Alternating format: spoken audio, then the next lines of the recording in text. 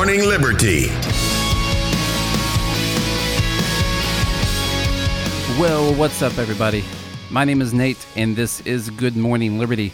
If this is your first day listening to the podcast, we need you to hit that subscribe button. Make sure you subscribe and download every single episode. When you subscribe, that's just going to send the episode right to your phone. You don't have to worry about coming back and getting it. We really appreciate that. By we, I mean myself and Charlie. Charlie is the co-host of this show, but he's gone. He is still in San Diego, out gathering some clients for what is the main business that we do out of the office here. So I'm taking care of this today. So anyway, what I wanted to talk about today was something I wrote an article about that I released on the page earlier today on goodmorningliberty.us. But I was going through Reddit earlier this morning. I don't know why I was doing this, but I went ahead and clicked on a subreddit that had to do with David Koch. Many of you guys know David Koch, one of the Koch brothers, David and Charles. He died earlier this week. And as you might have guessed, a lot of people have been very happy about this. And I've seen a lot of funny tweets going around. You know, I can't wait until the people who are happy about their political enemies dying are in control of healthcare. Yeah, that'll be great. But I read some particularly disturbing posts on Reddit, it's Reddit. I mean, what are you going to expect? But the thing is, I think what you get on there, since there's such anonymity on Reddit, well, you can go on there and post anything you want to, because you can be whoever you want, and you can post what's really inside your mind. And I think we should keep websites like this open. I think any website where people can go and speak freely and say what's actually on their mind, I think that's good, even if you disagree with it. But what we don't need to do is suppress these things or keep them hidden to where we don't know that it exists. I don't think that that's a good idea at all. It's good for us to be able to go on and look and see what these people are actually thinking. So I was going to read some of the Reddit posts having to do with David Koch, and then we'll talk a little bit about whether or not it's immoral to be a billionaire business person, to make a lot of profit off of something, to die with a lot of money, to quote, hoard your wealth, unquote, which is not a real thing. But we're going to talk about that here in just a minute. But here are some of these posts. So I'm going to start reading here, and I'll bleep out some of the words. I'll censor them because they're obviously not all that clean. But let's see. Capitalism produced David Koch. It has and will produce plenty of people just like him. There are currently 2,208 billionaires in the world. That's 2,208 billionaires too many. Every billionaire is a policy failure. Nearly all of these people share Koch's political beliefs and immense power.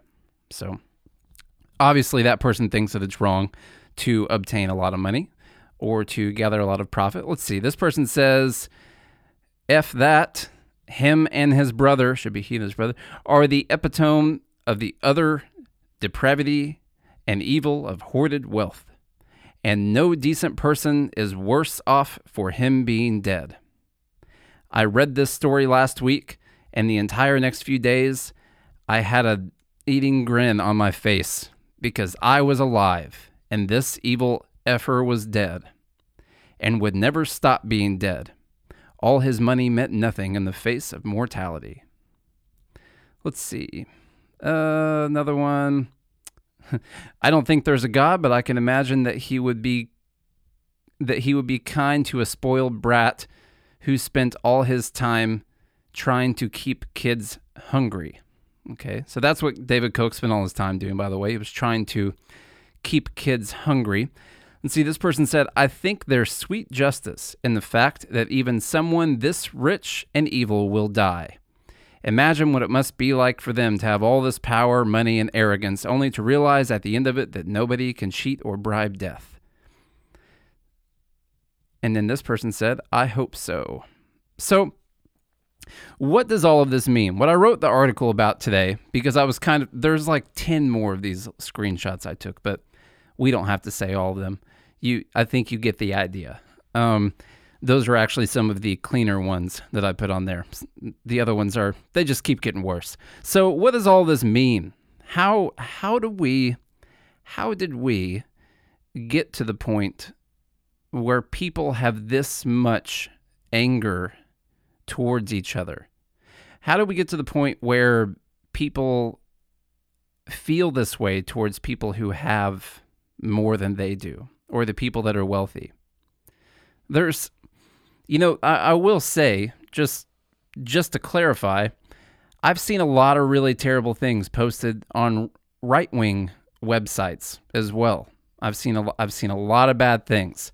There really are, and I will tell you, after starting this page, the Facebook page, Good Morning Liberty, I was actually opened up to just how terrible a lot of people on the right side of the aisle can be. So I want to say that as a disclaimer, just to start off. Both sides are guilty of furthering and fanning these flames of this political hatred between each other. But it's not just political hatred anymore. It really goes down to the core of, you're happy when they die. And so I've been trying to figure out how it is that we got here, what exactly led to us getting to this point. Because I think we've seen for a long time, actually all throughout history, people have had anger towards those who have more than they did. Now, I understand some of it, because sometimes those who have more than you do, well, they got that by exerting power and force over you and taking it from you without your permission, similar to what the government does on a daily basis. But some of those people, they actually did obtain all of that wealth in an immoral way, in an unjust and unfair way. But what about all the people who actually obtained that wealth through creating value in society? Because the problem is, there's not really a distinction made between those two anymore. There was a popular theory in Marxism, socialism, communism, that profit itself is just a surplus value that's charged to the consumer. It's this theft on top of the price of a product. And that's pretty easy, I think, if you only think about one layer of things, if you never really can take down the irrational initial reaction that you have to things. If you can't get past that point, then I understand how you could have that idea. You think, oh, they charge this profit on top of that. If it wasn't for them, then I would just be paying 15 cents for that Apple charger, but instead they're charging $30 for it, and that's just a bunch of added profit on top of it.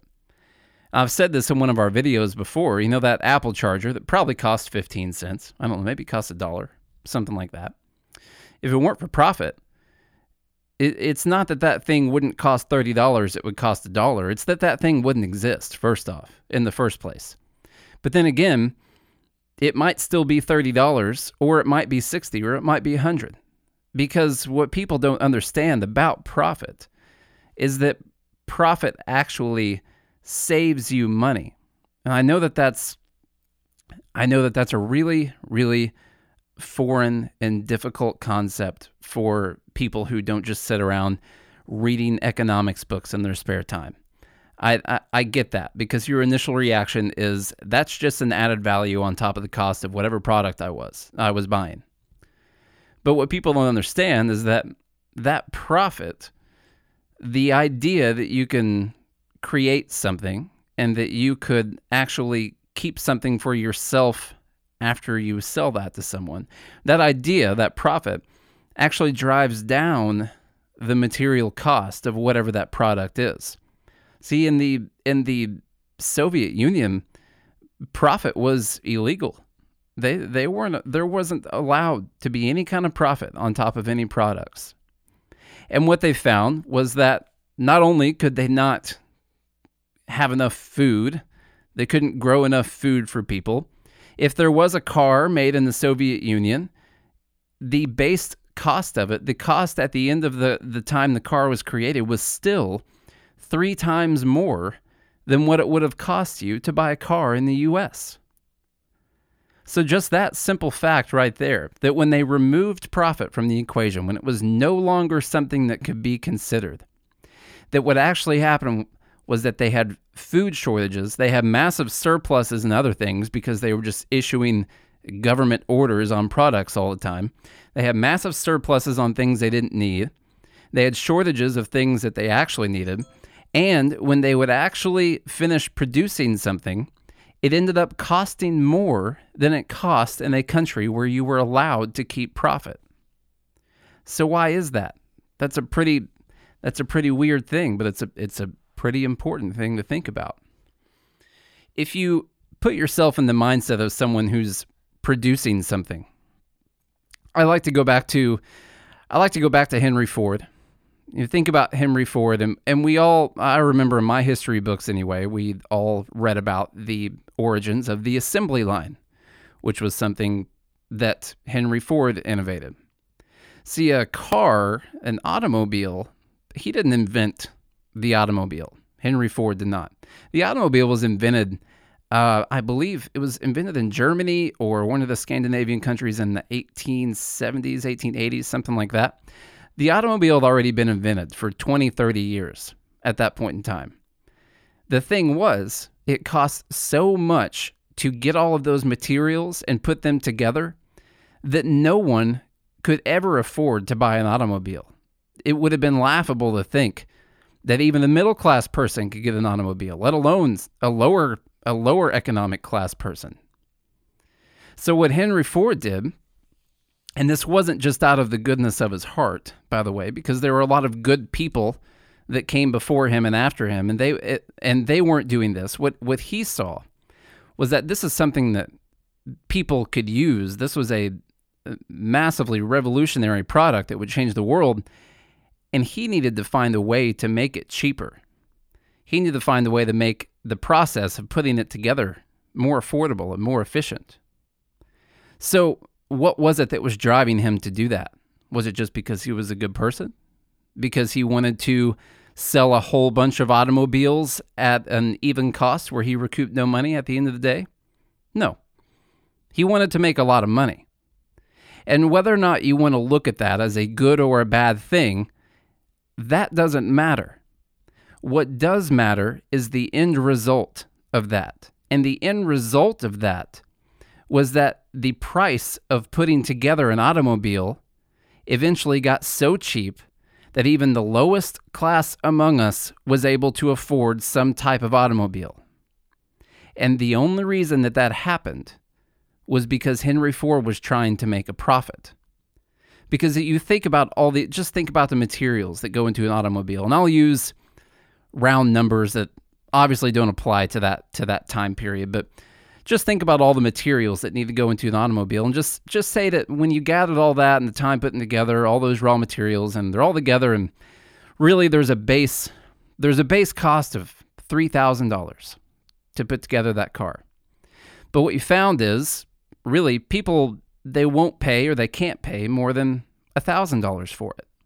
So what happens in a country that doesn't allow any profit is that $3,000 car just sits there, and only the richest people in the society can ever afford it, and no one else gets anything.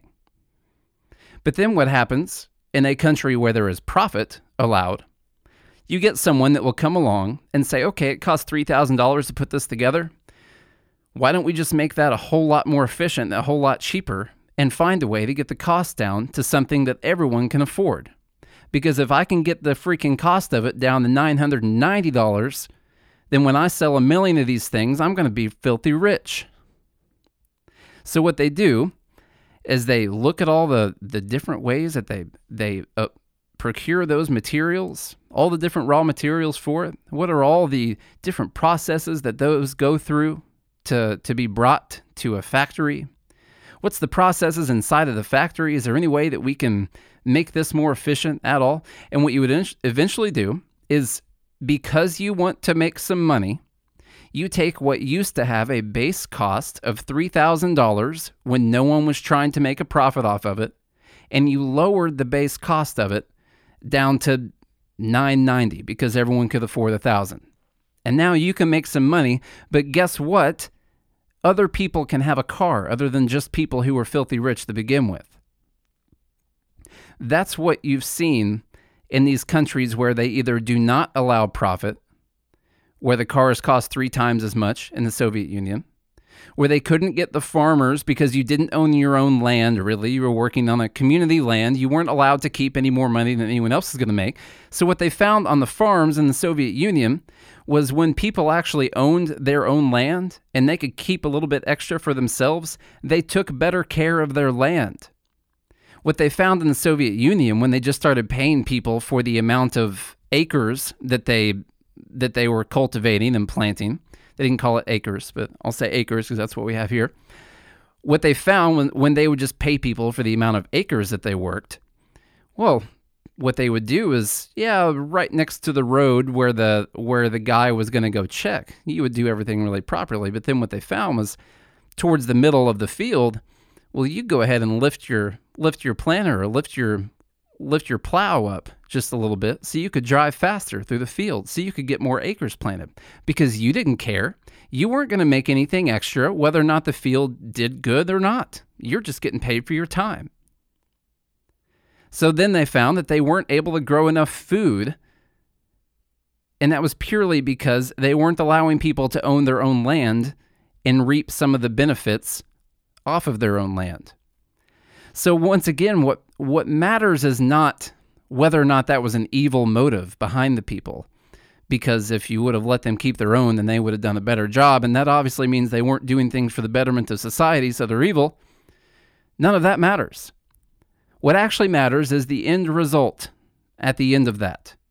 The end result was that in a non-profit system, they did not produce enough food for people to not starve to death. And in a profit system, everyone's getting freaking fat all the time. That's the difference. That's what matters. So whenever we take these people who have made a lot of profit and we demonize them because they made a lot of profit, you have to ask yourself what you're demonizing. Would you feel better if we outlawed profit and then half of our country starved to death? Would you feel better if we couldn't make enough houses for everyone? Or if more people lived without any power? Or if cars were so expensive that only the richest among us could drive them? Would that make you feel better? Because then at least there weren't any billionaires. Because that seems like the land that all of these people want to live in. I'll take another really good example. Look at SpaceX and NASA. I've said this example a few times, but I don't know if I spoke too much about the profit motive behind it. Look at what NASA was doing for almost 70 years. They were putting rockets up into space, and when that rocket would dump its payload, the freaking thing would just drop back down into the ocean and become ocean trash after that. And then when they needed to send something else up into space, they'd have to make another rocket.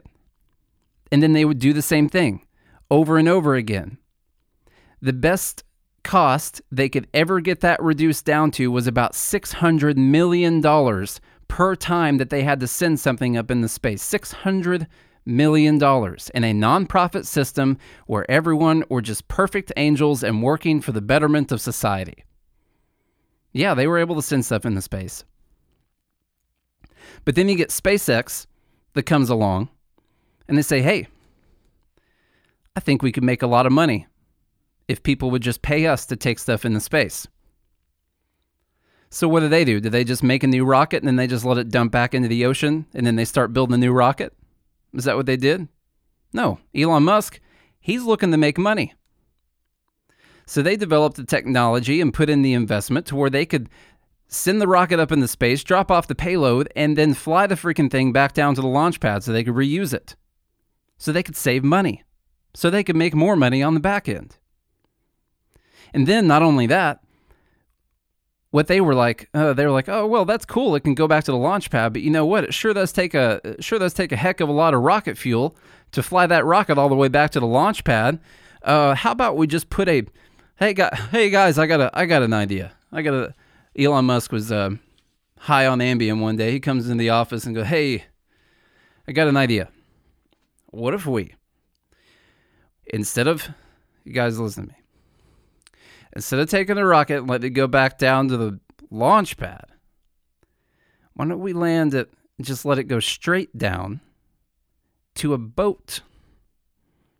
And we'll name that boat, Of Course I Still Love You." It's the name of the boat, pretty sure.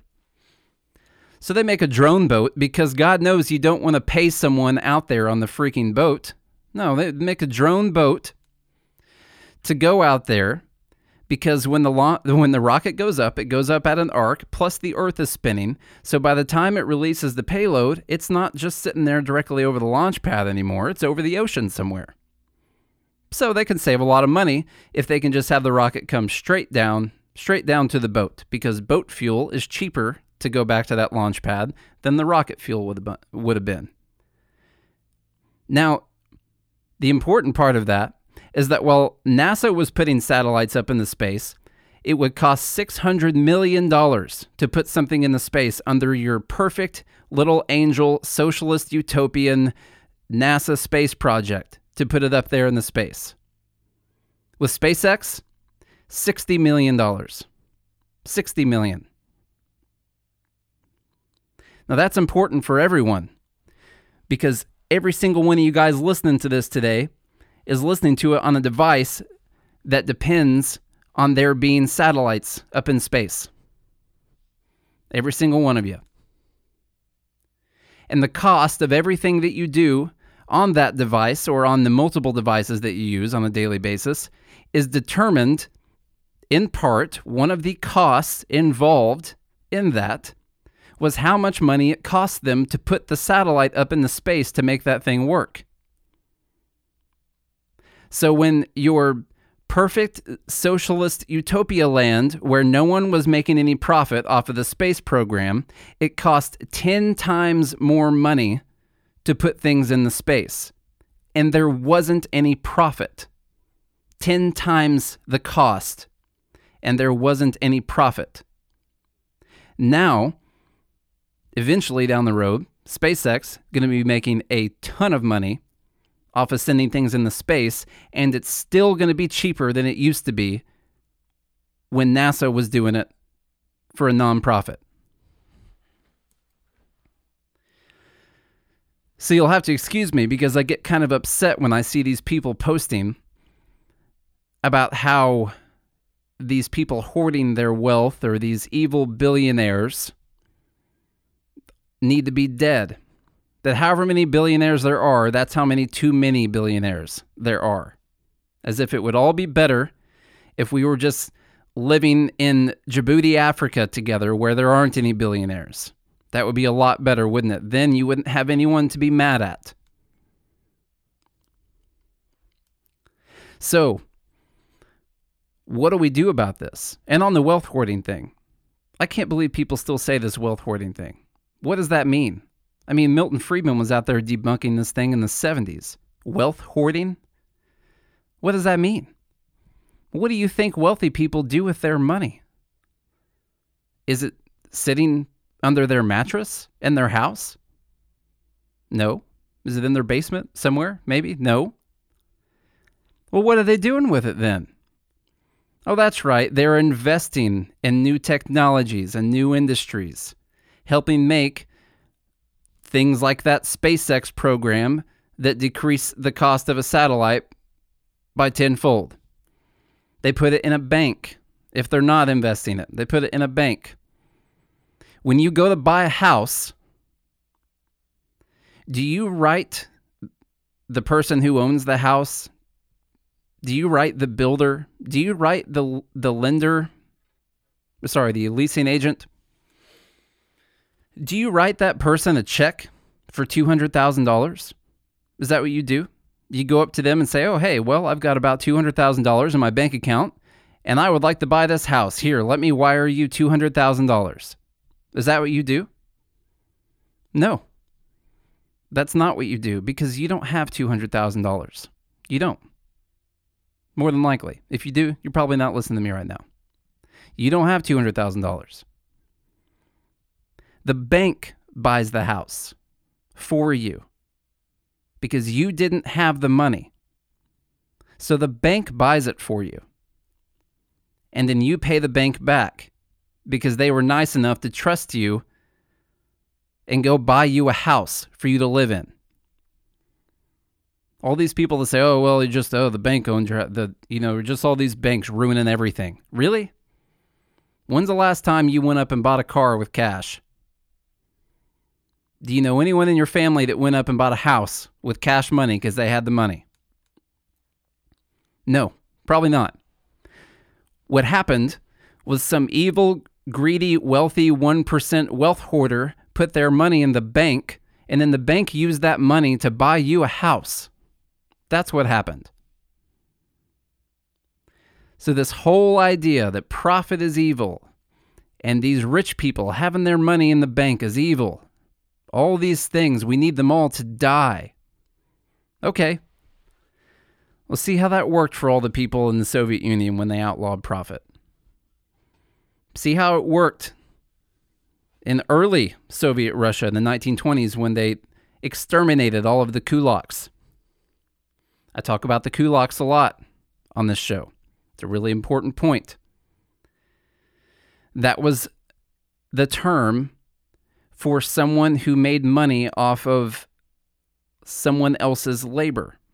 If you earned non-labor income, meaning it was investment income, if you rented out machinery, anything that had a motor on it, or if you had employees at all, then you were a kulak. At first, that's what they called the farmers, because most of the wealthy people were farmers, because it was the early 1900s, and that's what the industry was at that point in time. Eventually, they had to expand that term out to mean anyone who earned any kind of money off of anyone else's labor. That's what a kulak was eventually, by 1929. So what happened? Lenin was able to make sure that everyone knew that if you were in a bad situation, that it was actually the fault of the wealthy people in our society. That's what they did. Vladimir Lenin called them all bloodsuckers, made the people hate them. He made the people hate them so much that the people in the neighborhoods and the towns actually rose up and were hanging the wealthy people in the streets because they were the cause of all of their problems. And then Stalin got in power, and that went a lot worse. He took it to its logical conclusion. Eventually what happened, 1.3 million kulaks were killed. 1.3 million of the wealthy people in their society were killed. Do you know what happened next? Well, they all just lived together in a perfect socialist utopia, and everyone was equal, and everyone was happy after that. Happy story. Happy ending. Nope. 6 million people starved to death in a famine immediately afterwards because they killed the people that were good at growing food. That's what happened. So, you'll have to excuse me when I get a little bit upset when I hear people talking about things like this. It drives me absolutely nuts because we've seen this in history already. We've already seen what happens from this. Everyone thinks it's going to be different all the time. Oh, it's just because Stalin was a bad person. Oh, it's just because Hitler was a bad person. Who did Hitler make everyone hate, by the way? Who did he make everyone hate? Everyone's got this idea that we learned in our public schools that it was all born out of racism. Hitler made everyone hate because their society was in such shambles from their printing of money, so much so that they had a 460 billion% inflation rate in 3 years. Their economy was in such shambles that people are upset. Hitler said that we had been betrayed by an enemy within. He got everyone to hate all of the bankers, all of the doctors, all the people that owned businesses, all the shop owners. Most of them were Jewish. Was not because they hated Judaism or they just decided they were going to hate Jews. It's because the Jews were the ones that were the most wealthy in their society. They were the ones that were doing better than everyone else. You guys all know how that went. So I don't mean to get on here and just fearmonger and say, oh, look, we're going to go back into Hitler Germany or anything like that. I don't think it'll get that bad because I don't think the people in Germany or in Russia knew exactly how bad it was getting at that point in time. We at least have TV and the news media and social media right now to where I don't think it would be possible for those kind of things to happen anymore. So I'm not saying that that's where we're going, but that is where that mentality led to. That's what we're talking about here. I'm not saying that we're going to start hanging wealthy people in the streets. That's not what I'm saying. What I'm saying is this mentality, this very mentality of hating the people who had money when you didn't and blaming them for all of your problems, that this mentality has always existed. And this mentality has played itself out in a lot of different societies in the same way every single time. It's playing itself out in Venezuela right now. Not really hearing much about that in the news anymore. I wonder why. I wonder why we're not hearing about that anymore. So what do we do about this? Because people are filled with hate. They're filled with anger towards those who have more than them. And then people on the right side of the aisle are filled with hate for all sorts of other irrational reasons. They're filled with hate because immigrants are here. Yeah, that's a real great free market ideology. I could say one thing about immigration. I don't think people would be so mad about it if we didn't have the welfare state. If it was impossible for you to come here and live off of my money while you were not putting into the system, I don't think that many people would be upset about it. You're upset because they're undercutting your wages somehow? But guess what? It's not their fault. It's the government's fault for setting stupid minimum wage laws. Them undercutting your wages is called the free market. That's what that is. It's the government's fault that you can't work for less than them, not theirs. But anyway, what do we do about this? What do we do? We all have to find a way to live on this piece of dirt and not go to a war with each other, right? I think the only thing that we can really do, I think there's a guy that's actually got an answer for this, to tell you the truth, and it's a difficult answer because it's a difficult problem. We have to look at what's at the root cause of the problem. I think at the end of the day, it really comes down to personal responsibility. That's why we talk about it so much on this program. Now, us talking about personal responsibility does not mean that myself or Charlie are perfect and that we just act out perfect personal responsibility at all times. But what it does mean is that when we mess up, we don't just look around for people to blame for the situation that we're in. I've been in a rough financial situation for a long time. A long time. Grew up pretty poor. Went to college. I still have a bunch of student loans. I did not get a degree. Traveled playing music for a long time.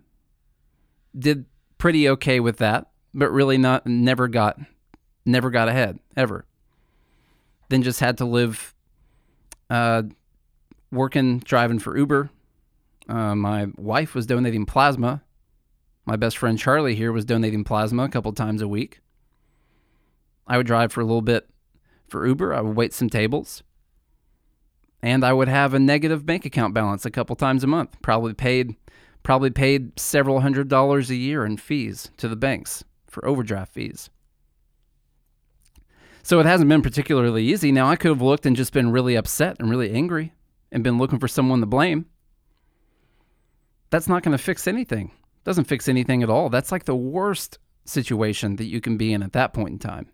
If you're in a bad situation and then you're just looking at other people and blaming them, I feel sorry for you, because that means you have no control whatsoever.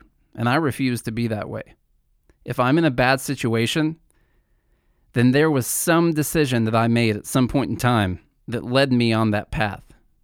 Doesn't matter where you are right now, you are a product of all of your past decisions. And that does not mean that everything is your fault or that some of the bad things that happened to you in your life that you could have changed.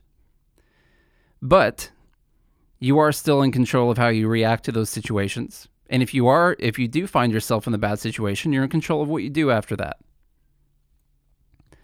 Even if it's pretty tough. So if you're in a bad situation, if you're in a bunch of debt, if you're in a bunch of college debt, who are you going to look around and blame? That's a bad situation because it's a really bad mentality to have because you're powerless. That's why these people are so hateful. That's why they want people to die. It's because they feel powerless. It's because when you look to other people to fix your life for you, or you look to other people and blame them for the situation that you're in, you're powerless. And that will lead to you being hateful and lead to violence eventually. And that's why I believe in taking personal responsibility in all my actions, even if they weren't my fault. Or even if I'm in a bad situation, it's up to me to get out of it, which I have been able to do. But that's just because I had that mentality. I could have just been down in the ditch, crying about my life for a while, blaming other people, hating people who have more than I did. And guess where I would have been at the end of the day? Still would have been in a ditch, crying about my life, blaming other people who have more than I did. It doesn't get you anywhere. So the only option, the only option that has the chance of things getting better is if you take some kind of responsibility, even if it wasn't your fault, you take the responsibility for making the situation better in whatever way you can. You say, what are the little decisions I made that led me to right here? Okay, was there anything I could have made a better decision on? If I would have been a more honest person, if I wouldn't have lied, if I would have just been a truthful person all the time, if I would have made all the right decisions or tried to make a better decision or not procrastinated on something, then would I be exactly where I am right now? Most of the time, it's probably a no. Most of the time. It's not a prescription for having a perfect society, but it would make a lot of things a lot better. A lot of this comes from a guy named Jordan Peterson, Dr. Jordan Peterson. He's got a really great book called 12 Rules for Life. Really important book. If you have not read that book, I highly recommend it. He's a clinical psychologist and has gotten famous for some controversial things in Canada. He's from Canada. But anyway, really, really great talks on personal responsibility. I'm actually going to play one. This is like a minute long here. Let's see. But how do you give a personal responsibility message while taking account that for some people it's harder to take personal responsibility and the deck is stacked against them? Well, I think the deck is stacked against everyone to some degree because life is very difficult and we all die. But some people do have it harder than others. And all of us have it very hard at some times in our lives. It's like, well, what's the alternative? You take responsibility for that and try to struggle uphill because the alternative makes everything worse. It's not like it's fair. I know perfectly well that people have brutal lives. I've been a psychotherapist for 20 years. I've seen things you can't imagine, horror shows that you can't fathom, and people who have been hurt in so many ways, so many dimensions. It's like, bitter? Should they be bitter? Should they be resentful? Should they become violent? These things don't help. They have to struggle uphill despite their excess burden. And it's responsibility, not guilt. It's not necessarily their fault. That's not the point. So that's the kind of stuff that he says all the time. I highly recommend you just go to YouTube and look up Jordan Peterson. You'll probably come back about 10 hours later and thank me for sending you that direction. I'll put a link to that video in the show notes for the page. But this idea that we all have some kind of terrible situation, even if you're someone who's at the top, even if you're a billionaire, you guys don't know the situations that person's had to go through. Plus, just like we see in the case of David Koch, all the money in the world was not enough to keep you from dying. So we all still have to deal with that. I actually think there's a pretty interesting thing to think about.